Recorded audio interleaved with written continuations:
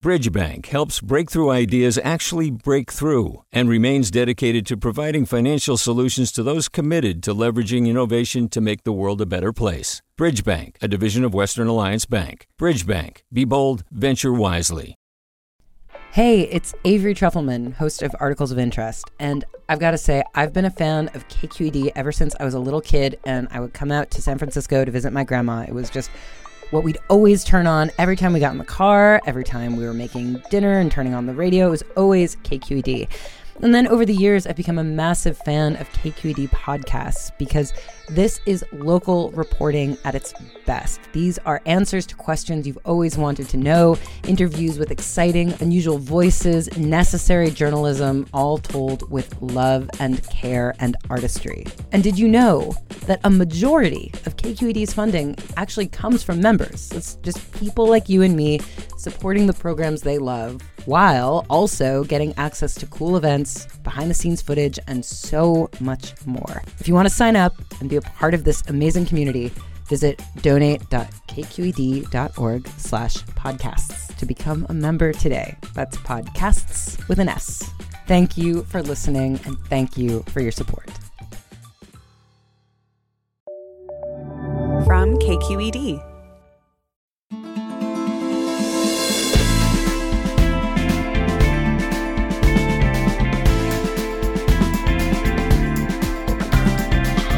From KQED in San Francisco, I'm Alexis Madrigal. Kishi Bashi grew up like a lot of Gen X people of color in the suburbs. He loved his family and held on to their culture at home, but at school, he just tried to fit in with the white kids. He became a celebrated violinist and brilliant songwriter, but something about his dual Japanese and American identities wasn't adding up to a whole person. So he went on a pilgrimage to the places where Japanese Americans were incarcerated during World War II, improvising music on site and building a documentary around what turned out to be a transformative experience. Musician Kishi Bashi joins us right after this news.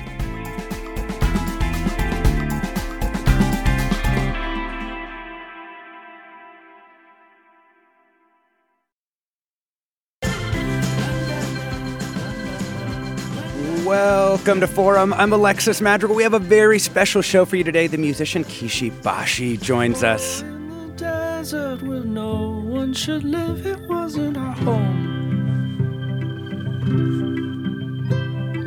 And in the winter, our sentence was stiff. We froze to the bone. That's a clip from F. Delano, a song that's part of his most recent and monumental project over most of the last decade. He's been working on a documentary, a Songfilm titled Omoiyari, which is about his journeys to remote camps where Japanese Americans were incarcerated during World War II. The film is a beautiful personal exploration about what it means to connect with the pain that your specific community walked through, not just to learn about it, but attempt to be in the spaces, to feel the feelings, and then transmit those across the generations. Next month, he's releasing a double LP accompaniment to the film, and he'll be touring too, including a date here in San Francisco. But first, he joins us here today. I'm a big fan. Thank you for joining us, Kay. I'm a big fan. Thank you so much for having me. So, Kishi Bashi is your musical name. It's your performance name. And this film is really about the kind of duality of identity. And I was wondering what you found freeing or constricting about having a musical identity in addition to being, Kaoru Ishibashi, your real name. Well, I mean, it was freeing in that, I got a chance to really explore myself. But it was also constrictive in that, I don't like doing that. Looking at myself. I like, as a musician, I like to project, but I, up until recently, did not like to look inside. Huh. So even though your songs oftentimes were, about love and loss and other things, you didn't feel like those were necessarily giving of yourself or showing yourself? Yeah, I think I was generally introverted, like a lot of artists are. So you kind of just, art is your medium to express yourself instead of literally telling you about it. Yeah. So let's talk a little bit about, your family. Your family came in the 60s from Japan, right? Your dad's an engineer. Oh, yeah. And settled in the Japanese enclave, not actually, of Norfolk, Virginia, right? Definitely not enclave of, yeah, sure. What was it like? Growing up on the East Coast as a Japanese American is definitely different than the West Coast. There's a lot of Japanese people and Asian people here. I've discovered as I've recently moved here. And so when you were, growing up in Virginia, like, did you feel like you were connected to Japanese? Because you did grow up speaking Japanese, and your family sort of made an effort to kind of keep up with Japanese traditions, right? Yeah. So, honestly, I felt kind of isolated because I think, whereas like in the West Coast, you have a lot of like these communities and that support each other individually and through the community. But I think like on my own, I felt like I was just this fish in this large ocean of not white people. Sorry, ocean of white people. Ocean, sorry. Yeah. I mean, how did your, high school classmates, in Norfolk, Virginia, like how did they were just sort of like, oh yeah, this is our Asian friend who's also kind of white? Was it like that style? I don't think they would necessarily point it out, but I'd get it in other ways. Like what? Oh, just just your average racism, stereotyping, these kind of things. But it was quite commonplace. I'm like old. Right. I remember the 80s and the 90s. Things are different, a lot better now. Yeah. I know, looking back at my own high school experience in rural Washington, there was so much casual racism, like in a way that I think probably kids now would have a difficult time understanding or connecting with, like that people would just say racist slurs, like just as part of life. Yep. I mean, that's the kind of thing is like you just have to phase it out and you have to point it out. Yeah. And then eventually kind of goes away. Yeah. You have a line in the documentary where you say, you're standing in front of your high school and you point at it and you say, "This is where I first learned I was Asian." Like, what did you mean by that? Well, it's the kind of thing where you don't really think about race until it's pointed out to you. Like, you normally you just go around, you just want to listen to metal and, and like meet girls or whatever, but I think it's not apparent until people really point out how different you are. Is that the kind of high school you were, metalhead? I was a male in the 90s, so yeah, metal was a big part of my life for sure. At the same time, you had also picked up the violin. I think you started at 7, right? And were you immediately a virtuoso on the violin, or were you just, what was your approach to it? Immediate virtuoso. No, I was like every good Asian boy. I started violin when I was like 6, and so there's a music studying discipline called Suzuki violin. And they make little tiny violins, and so that's how I started. Oh wow! And in that process, did you love it right away? I think I liked it enough that I kept it. Like a lot of people don't like it, and they're forced to do it, but then they pick it up later in life. And you go to Berklee College of Music, right? Yeah, I went to Berklee College of Music. I studied jazz violin for a while and film scoring. That was my backup plan. Oh, that's so interesting. And so this work, this kind of monumental work, where I'm calling it here, talk to me about like what the overarching idea of what you're trying to do, of which there are these different kind of outputs of this kind of core project. Yeah, so as a musician, Kishi Bashi, I put out an album every like 2 years, and then I think what I wanted to do is I wanted to challenge myself and make, because I was always into film and it interested me. And the subject matter really interested me in particular. And so I kind of tried to create a unified, like artistic statement of, exploratory documentary filmmaking with music. And so I tried to write songs and music and improvise violin on screen, and then have it as a way to kind of narrate a difficult history that I wanted to talk about. And so the spine of it is this kind of pilgrimage that you took, right? So where did you end up going along the way? And were you going to the place and just like immediately improvising music, or was it more, you would go back time and again and then be like, okay, now I understand this part of Wyoming and now I'm going to play? Well, I think my initial trip was on the West Coast. So I took a trip with a bunch of grad students. And we went up from like Arizona. Poston is a camp, incarceration camp there, and then and then went up through Manzanar and the West Coast, and kind of got a feel of the community and the research surrounding it, and then eventually we met. We had made some friends in Heart Mountain, Wyoming, and so that's the place that we kind of used as a central location to go back to, and we became a part of that community. So we made a lot of friends. When you were coming into it cold and you were first going to see these incarceration camps, like what first kind of struck you? Did anything stand out about those places? Well, sometimes, it was, and so I'd bring my violin as just in case it was inspiring, but also like I knew I wanted to do something artistic, location-based improvisations. And so I think, what struck me is that sometimes it would be quite pleasant, and that kind of disturbed me.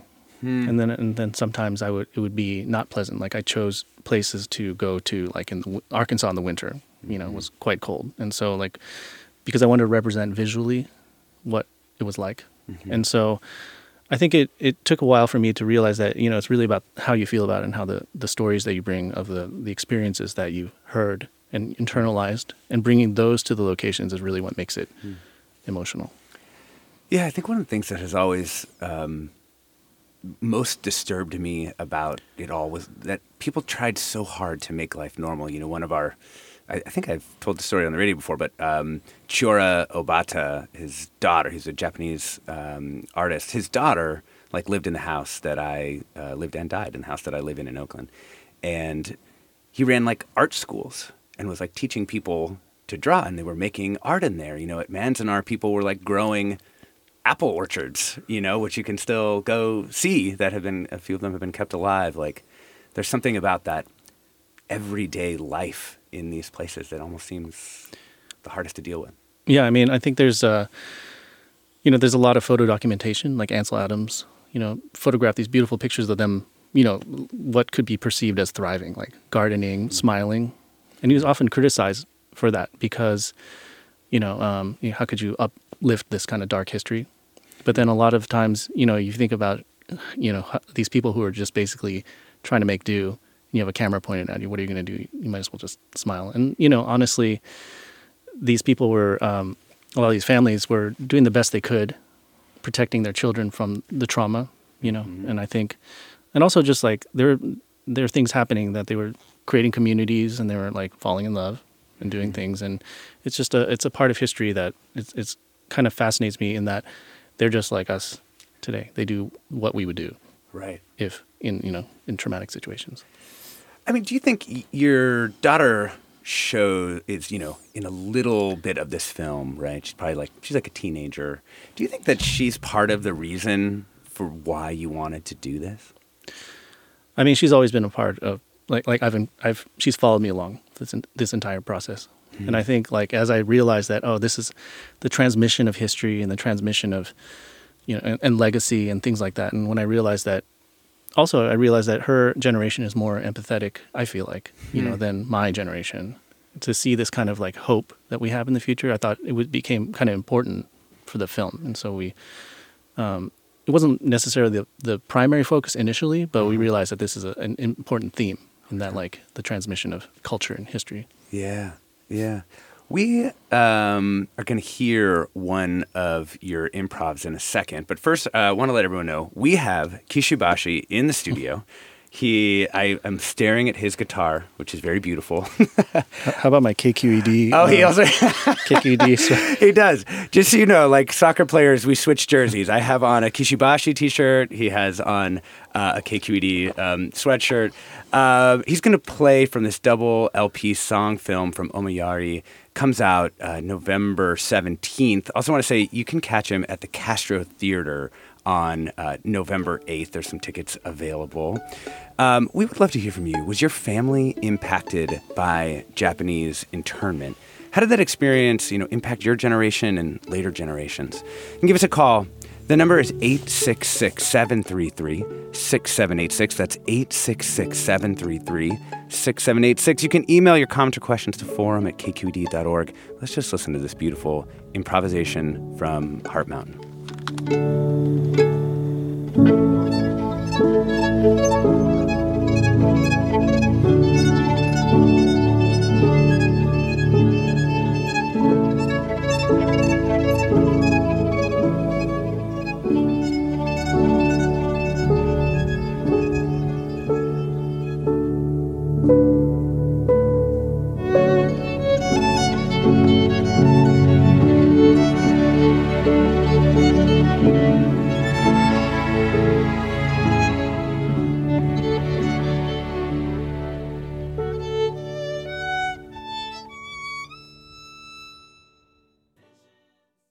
Support for Forum comes from San Francisco Opera. Set 10 years after a school shooting, the critically acclaimed opera Innocence takes us into a complex emotional journey where our understanding of innocence and guilt is constantly upended. Kaya Sariaho's ethereal score collapses the past into the present as a community of survivors grapple with how to move forward. Don't miss the highly anticipated American premiere of Innocence, June 1st through 21st. Learn more at sfopera.com. We've all got those parts of our house where the internet just won't go. Well, if you had wall-to-wall Wi-Fi from Xfinity, you could worry less about dead spots. Because with wall-to-wall Wi-Fi from Xfinity, you get fast speeds, reliable connection in every room, and power for all of your devices, even when everyone's online. That's wall-to-wall Wi-Fi only with Xfinity. Restrictions apply, not available in all areas. Actual speeds vary. Welcome back to Forum. I'm Alexis Madrigal. We have Kishi Bashi here in the studio, songwriter, multi-instrumentalist, and he's got a new double LP Songfilm from Omoiyari, which comes out November 17th. Castro Theater, November 8th, if you want to see it live.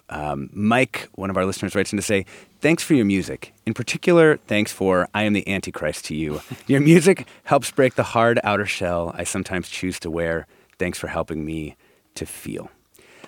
Do you want to play live here? You want to set up what you're going to play for a second and then let it rip? Yeah, sure. So this is a song called Red, White, and Blue.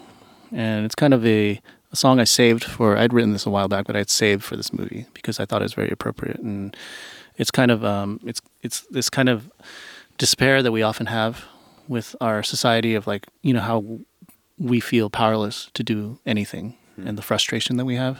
And then I kind of coupled it with a song about heartbreak. And so it's this kind of this duality. All the things. The things. And it's called Red, White, and Blue. Yeah, so.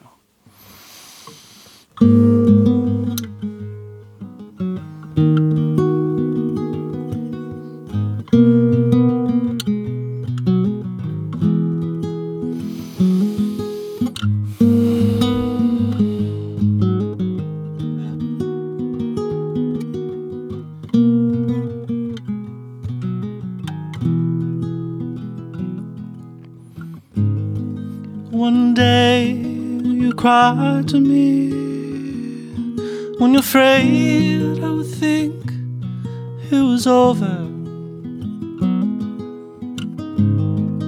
4 years of eternity, and you cursed the sun and the sky. What is this thing called love? When the feelings are silent and sober, nothing can heal this world, for sadness has withered to dust. It was a bit much for two lovers like us, who lived in the stars above a world that wasn't fair to us. You chose that simple life of your own device. There's nothing I can do, feeling red, white, and blue.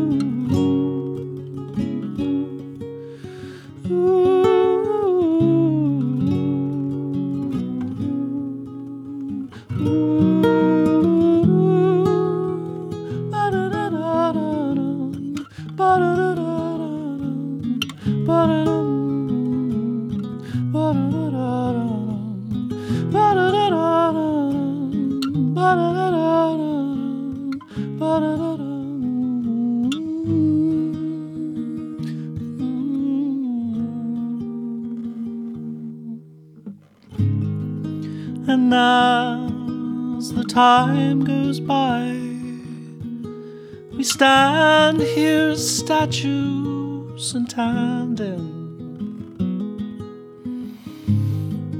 and here will stay my love as we fill the world with our rust.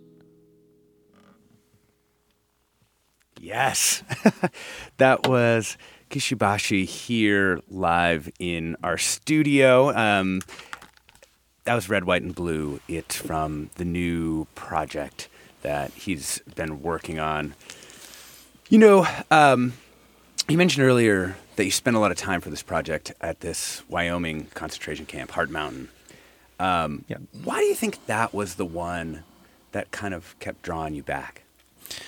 Well, you know, it's really about community. So we met a lot of people there, and they're very welcoming. I had friends who had families incarcerated there, and also like my co-director Justin Taylor Smith was based in Bozeman, and so at the same time I was really personally like really experiencing the Mountain West and the kind of openness that the scenery kind of provides. Because, you know, you live in a city and there's tons of awful history there, but it's always rebuilt and built over, and you don't really get a chance to feel the earth.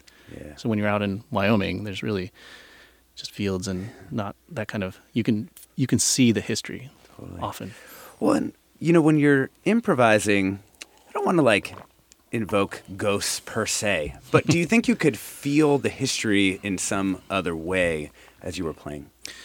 I think I don't necessarily see people, but I feel emotions, because that's the kind of thing that, because emotions are really connected to what, you know, they come from people. But I think that those are something that this is a really tough question. So, but yeah, I definitely feel that way. And then do you feel like you're translating almost like what you imagine the feeling and looking at those sites, you know, in 1943 would have been like? Yeah, I think it's like, as the role of the artist is really to kind of imagine and even reimagine these things for in a contemporary way. And so I think that's I did work hard, like over and over, like workshopped a lot of ideas. And you know, when I improvised, I'd improvise different things just in case I wanted to talk about something else for the scene. Interesting.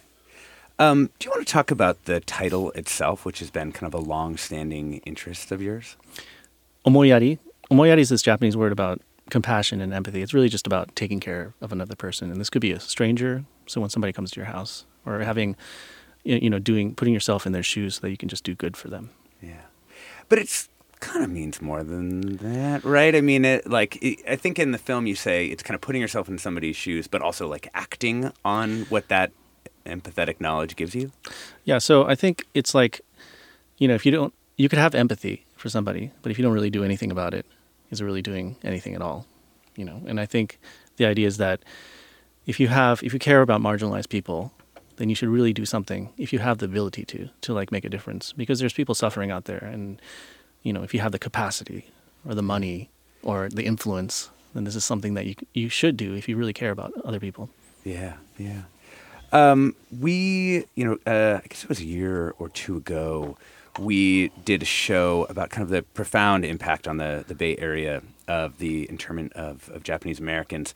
And I wanted to play a clip just because Yewada was 102 years old when we interviewed her, and she's since passed on, I have heard. She was a Berkeley resident, business owner, was arrested with her family, moved through Tanforan to Topaz in Utah eventually. I just wanted for us to, you know, listen to her voice. When we first got to Tanforan, first they told me that the rumors were that we would be sent to Utah in the middle of the desert someplace and be left there. And then I realized they stopped at a racetrack. It was Tanforan. I knew it was Tanforan. I had gone there with my husband before, and they assigned me to a apartment, they called it, and it turned out to be a horse stall. One thing you do not forget about camp is the smell. It stays with you forever. It was Yewada, former internee of the Japanese concentration camps at Tanforan and Topaz.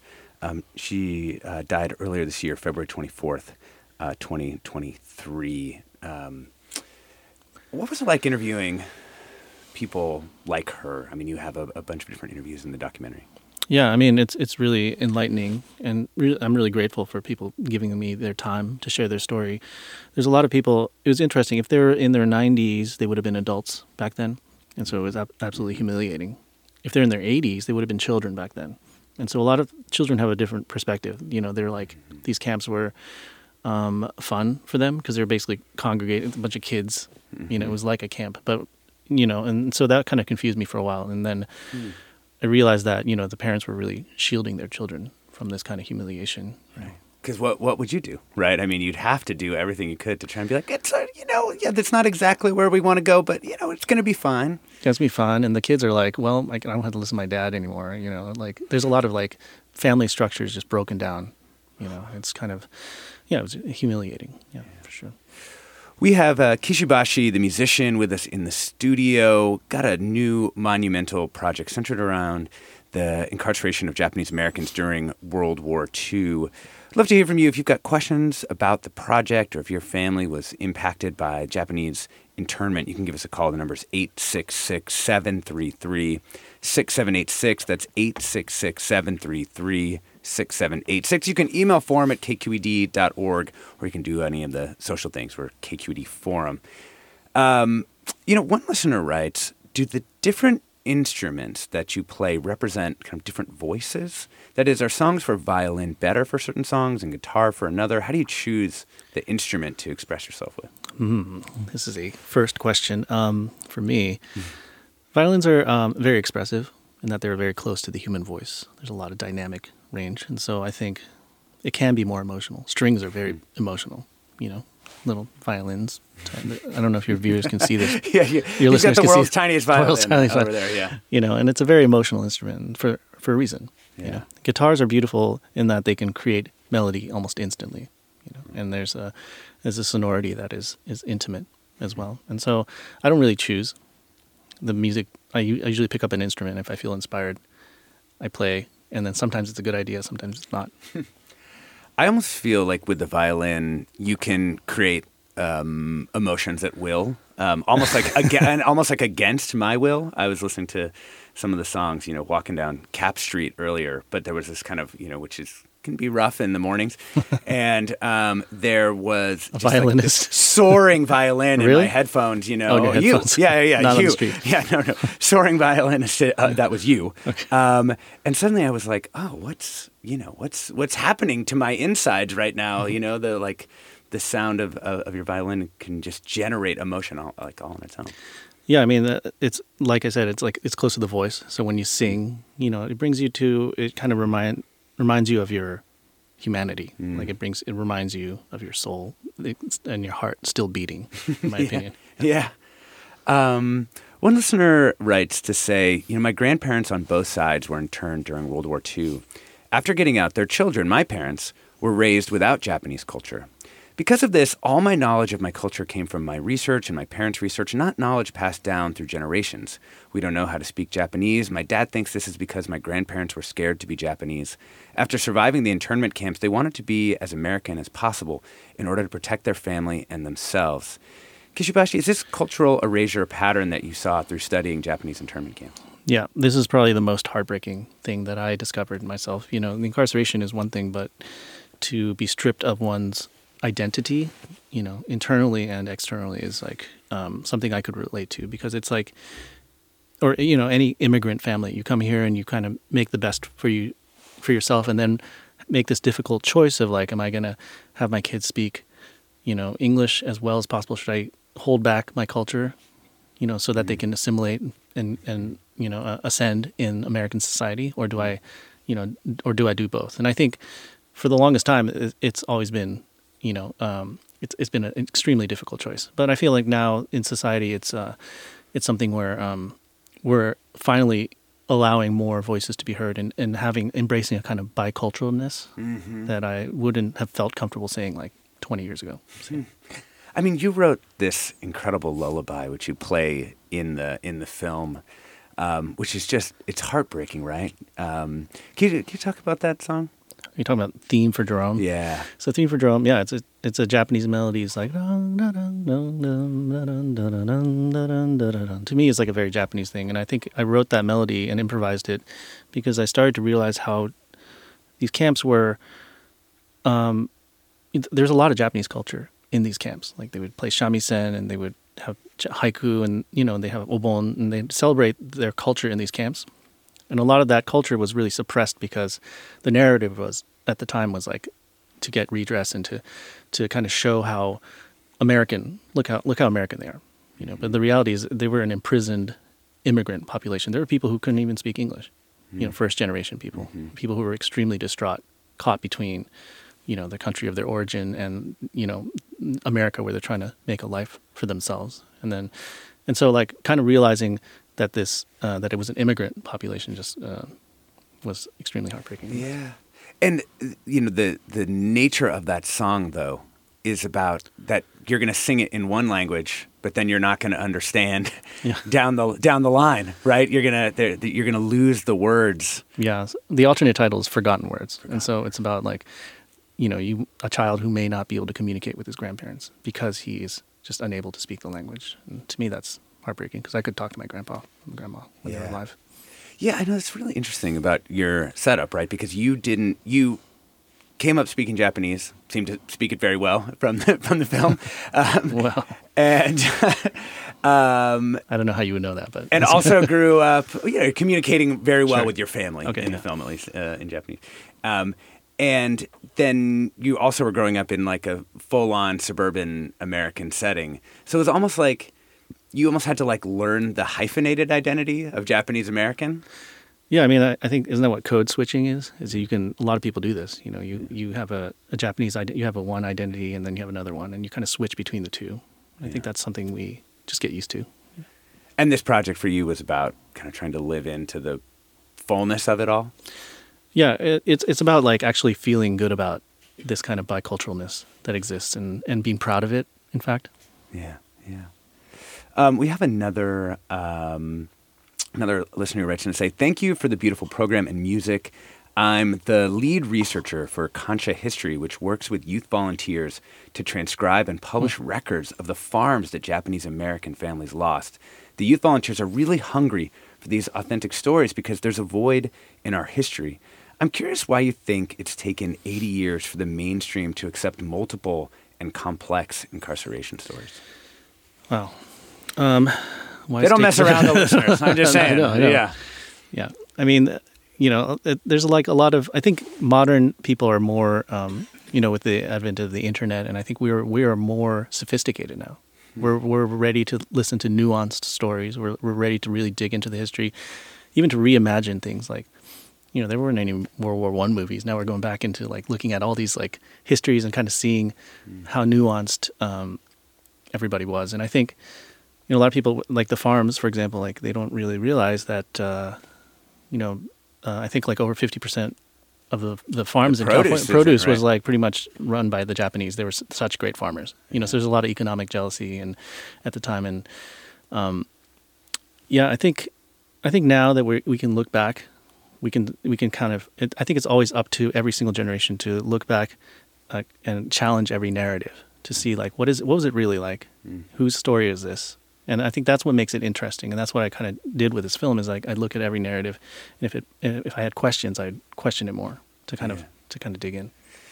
Yeah, I mean, you mentioned the farmers too, and that discrimination sort of didn't end after the war either. Like every time I've looked into the history of different plant breeders or Japanese nurseries, you find that even after the war, other businesses tried to close ranks on them and prevent them from getting back into the business that they had lost during World War II. Yeah, this is it's nothing new in America. Yeah. We have Kishi Bashi here in the studio. Of course, he's a songwriter, multi-instrumentalist, and he's got a new monumental project. Comes out November 17th. It's a double LP to accompany this film. You can catch him at the Castro Theater on November 8th. We'd love to hear from you. I've been loving these listener comments about the stories and research that you've done on Japanese internment. How'd that experience impact your generation or later generations? What are your questions for Kishi Bashi? You can give us a call. The number is 866-733-6786. Forum at kqed.org. You can find us Twitter, Instagram, Threads. We're KQED Forum. We'll be back with more music right after the break.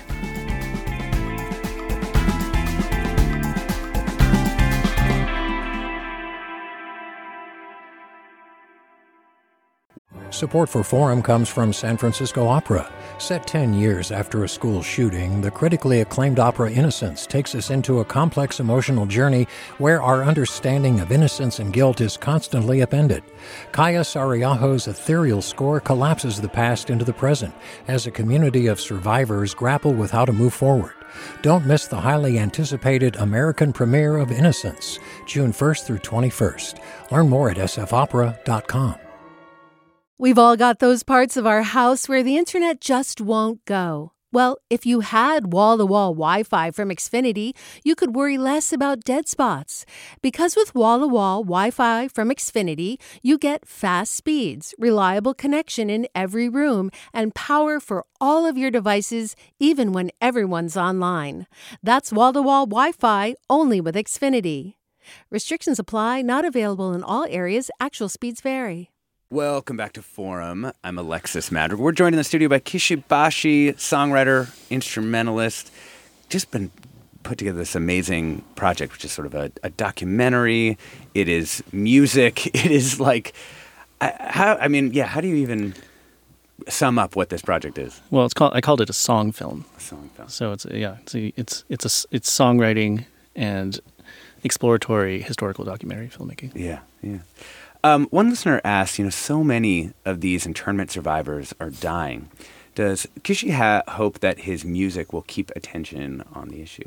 Yeah, I hope so. I think every history is like, once the survivors pass away, it becomes even more important to kind of like to carry on that legacy of history. It needs to be in the books, it needs to be taught, it needs to be retold. And also, kind of re-embodied in a way, like you were saying, like kind of reimagined for this moment now as people are trying to understand these histories. Yeah, I mean, that's the role of filmmakers and musicians and artists is that they constantly reimagine them in their own way, in a contemporary way, I think. Because part of the context for this film, right, as you were working on this project over the years, there were families detained and separated at the U.S. southern border, right? And that became kind of a key piece of the context for this work. Yeah, there's a group I work with called Sudu for Solidarity. And some of them are based here in the Bay Area, but they're an immigrant detention abolition group. And the idea is that, and they protest against immigrant detention, but they're also descendants of incarcerees in World War II. And so the idea is that the U.S. has been always incarcerating immigrants, and whatever your views on, the border is, it's all about, we need to have like compassion, Omoiyari, like empathy, and approach it with that, and not like feed this massive prison industrial complex that exists that would more than happily detain people for profit. Yeah, and that you have one of the sources in the documentary just notes like we essentially have built a system that asks economically people to come to the country and then occasionally clamps down in these authoritarian ways. Yeah, I mean, I think people are most welcome. I mean, generally people, I like to think that Americans are generally nice people and welcoming. But when the economy tanks, you need people blame other people. So it's just like it's an easy scapegoat. Yeah. Immigrants. I'm very curious about how this work was received in Japan. Like in the documentary, you go back to Japan, you hang out with your family. It's really sweet and amazing to see you and your cousins all hanging out. Yeah. What did they make? Did they see this as a quixotic adventure? Or how did they see this? Well, it's interesting. They have a view on the Japanese American incarceration. They're aware of it, and they actually. What's interesting is they're most interested in the heroic Japanese that fought in World War II against the Nazis in Europe. That's like their story. Like they're most impressed with that. They're not particularly impressed with the suffering of innocent civilians because I think this is my opinion, that Japanese people suffered tremendously in the war, like civilians in World War II. Yeah.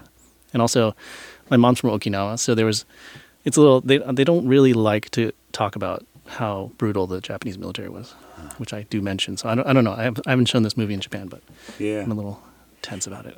We'll see. Did the visit to Japan change the documentary at all? It hasn't.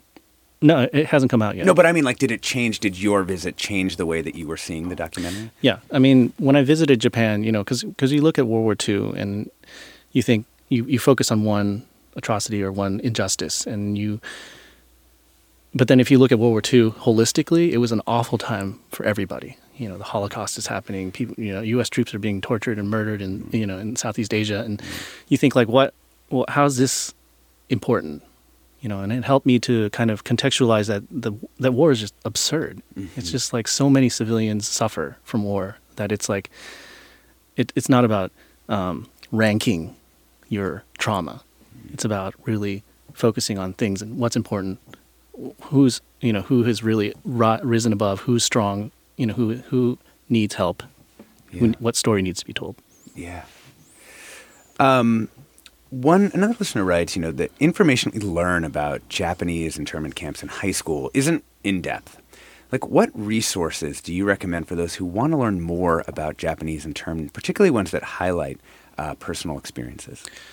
Well, there's a lot of organizations now. I work with Densho in Seattle, and they have a lot of resources. And there's museums. Densho has gathered a lot of stories, right? Stories, like how people individually can watch video of people through time. And there's great museums on the West Coast, like Janum in LA. And actually, and I think San Jose has a big museum too, a Japanese American museum. I think there might be one in San Francisco too. But it's like there's a lot of organizations, and there's a lot of graphic novels out there. There's also books, that can kind of portray what happened. Yeah, from graphic novel for middle-aged readers on up, you can find it. You can find it now. Let's bring in. We have a caller, Kaz in Albany. Welcome. Oh, I just wanted to say that our family was there from 1942 to 1945. We were in the camps, and I just wanted to say that the psychological effects of the camps are pretty serious. I was a young kid, so I was less vulnerable to that kind of awareness. But my sister was a little older than I was. She was almost not quite a teenager, but just on the verge. And she had a beautiful name in Japanese that parents gave her called Umeka, which was the smell of plum blossoms. And she changed her name to Pat. And I asked her when she became an adult, and we're both adults, I said, why don't you use your name? Because she was a very artistic person, actually. And she majored in Pratt Institute in Brooklyn. And she says, no, I like Pat. And that's the, psychological effect, I think, one of the many, many kind of impact that the camps had on, you wanted to be more American, you know what I mean? Yeah. And she was trying to deny her Japanese ancestry. So, well, that's my little bit. Mm-hmm. Yeah, I think thank you for your call. Umeka is a beautiful name. I think this happened to me as well in modern times, like in the 80s. My name is Kaoru, and I've been going by K. Since I was like 13, because the A and the O next to each other, the two vowels, is just impossible to pronounce for like white people. So I went by K, and then I became K Ishibashi, and then Kishi Bashi eventually. And until recently, I haven't really pushed my name Kaoru. Yeah. Thank you for that. Thank you for sharing that. And Kaz, do you think the camps, even if you were a little bit protected because you were younger, what other effects do you think it had on you anyway? I think he may be gone. Not as much as my dad. I mean, he had a truck, and he was called the Mori Express Agency in Sacramento. And when he was sent into the camps. He lost his way of living, and when he got out of the camps, he ended up a janitor in a church in St. Louis. Yeah. Yeah. So he lost his dignity and his company, his work. That was very important in the Japanese community. So yeah, I think the effects, were great. Hey, Gus, thank you for sharing this story. Yeah, thank you. It's so important to hear these testimonies about what really happened to people. And, because, I've grown up on the West Coast for basically my whole life, I didn't realize what you talked about in the film, which is that 20,000 Japanese people ended up in Chicago kind of to start life in a different place and start over. Yeah, I didn't realize that either. I met a community in Heart Mountain that was based in Chicago, and so I think... it was, they called them relocation camps, and the original intent was to actually move them somewhere else, because the West Coast was either hostile or they just politically didn't want them back there. And so after the war, if you were willing to be assimilated, like not speak Japanese or not congregate, they would put you into, they would move you to Chicago or put you onto like farms eventually. And, eventually by the end of the war, they were clearing the camps out. And, let's hear another song. Sure. Well, I think we're going to hear Summer of 42. This is from this, monumental project that Kishi Bashi has been working on. He's strapping on his guitar as we speak live here in the studio. Do you want to set it up at all? Or Sure. Summer 42. This is 1942. Not 2042 in the future, but so I look forward to your next project. Yeah, yeah. It's one of the things. It's a love song, and I kind of struggled to create love songs because it's such a traumatic experience for a lot of people, and I think the one thing about this is that I saw a lot of resilience. I saw a lot of people who that was particularly inspiring to me.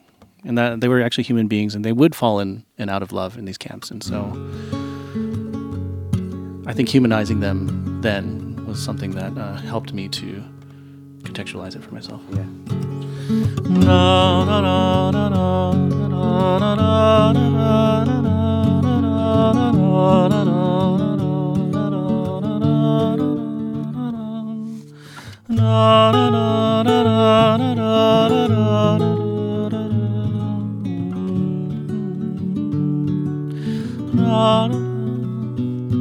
What are the things you wanted? The same as anyone, just a hand to hold a little. After all is said and done, and the days are long and open, it's hard to view that summer of 42, when I was in love with you. We counted stars above us, we dream of Xanadu.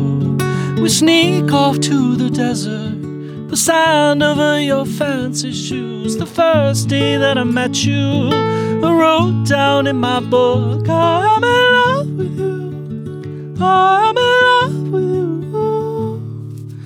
Ooh, I'm in love with you, I'm in love with you.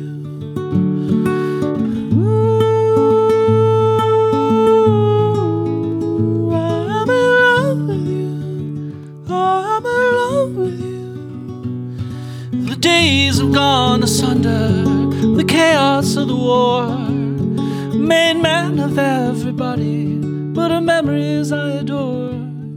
We named our favorite sunsets, but I remember very few. That summer 42, when I was in love with you. The years have turned to ages, and I know you someone new. I look for you with every breath, soldier wreck with solitude. I climbed to the highest mountain and I shouted to have you. I was in love with you, I was in love with you.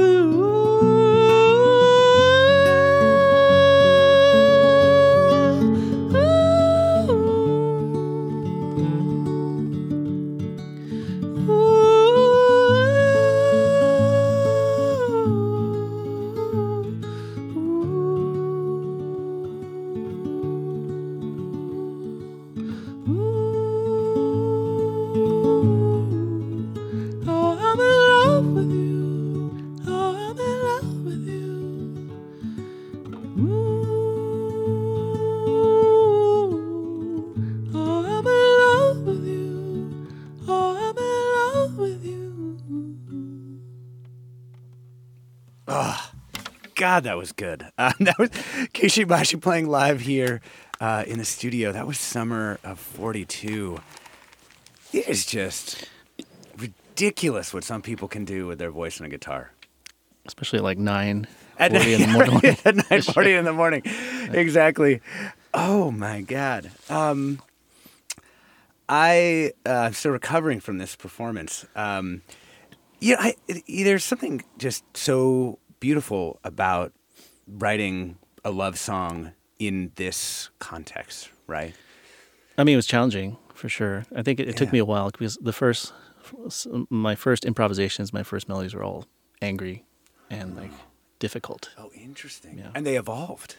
Yeah, because I had to release an album in my style. I don't really thrive in angry music. I think of you as like joyful. Like I would be like sun's out, windows down, Kishi Bashi on the radio for like the last 10 years. And so when I started to like process this music, some of it is still joyful, but there's this. Yeah, I mean, I think to me, honestly, it's having joy is really what gives you the agency to deal with this kind of awful thing, and to become a better person is to be joyful and to be happy and to be forgiving and to kind of enrich your life with that kind of emotion is, to me, the most important thing. Yeah. I mean, do you want to talk a little bit about sort of I guess it's like the way that you brought this back to the community? Like you went and then played some of this music back at Heart Mountain for the community members there in Wyoming, right?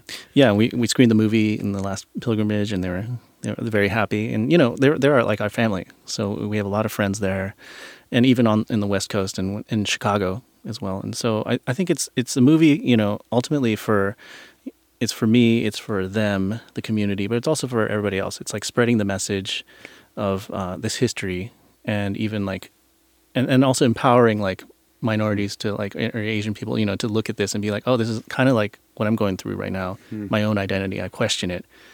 How this makes me feel more comfortable. Huh. You did fairly recently. I mean, you had lived in Athens, Georgia, and you lived in New York, and you'd gone back to Norfolk. But this is your first extended stay here in the West, right? Extended stay. Yeah, this is your first like living on the West Coast. What's going on? Yeah. Like, what do you think? Do you think that like kind of coming to the like seat of Japanese American culture, do you think that's going to like change your path at all? I mean, it's already changed.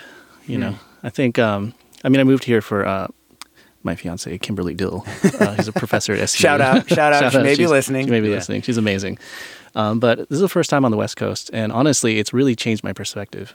Just in that she's a philosopher, but also the West Coast, living on the East Coast, you're so close to this kind of like Judeo-Christian, Eurocentric ideology that it's just entrenched everywhere. And then when I moved to California and then see this whole West Coast, which is far removed from the East Coast, and you kind of see this Asiatic influence when there's like Hindu religions, Buddhism, and I'm impressed. It's like it's really, I can see why there's a lot of hippies here, and we're very progressive in general. Yeah. Anytime I'm on the East Coast, I'm like, I got to get back. I can't help it. It's like I'm a permanent West Coast person for sure. Yeah, it's got a vibe. Yeah.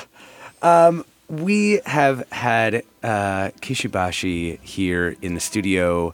It has been so much fun to hear your music and to just hear about this amazing documentary. November 8th, Castro Theater, you're playing, yeah. See you there.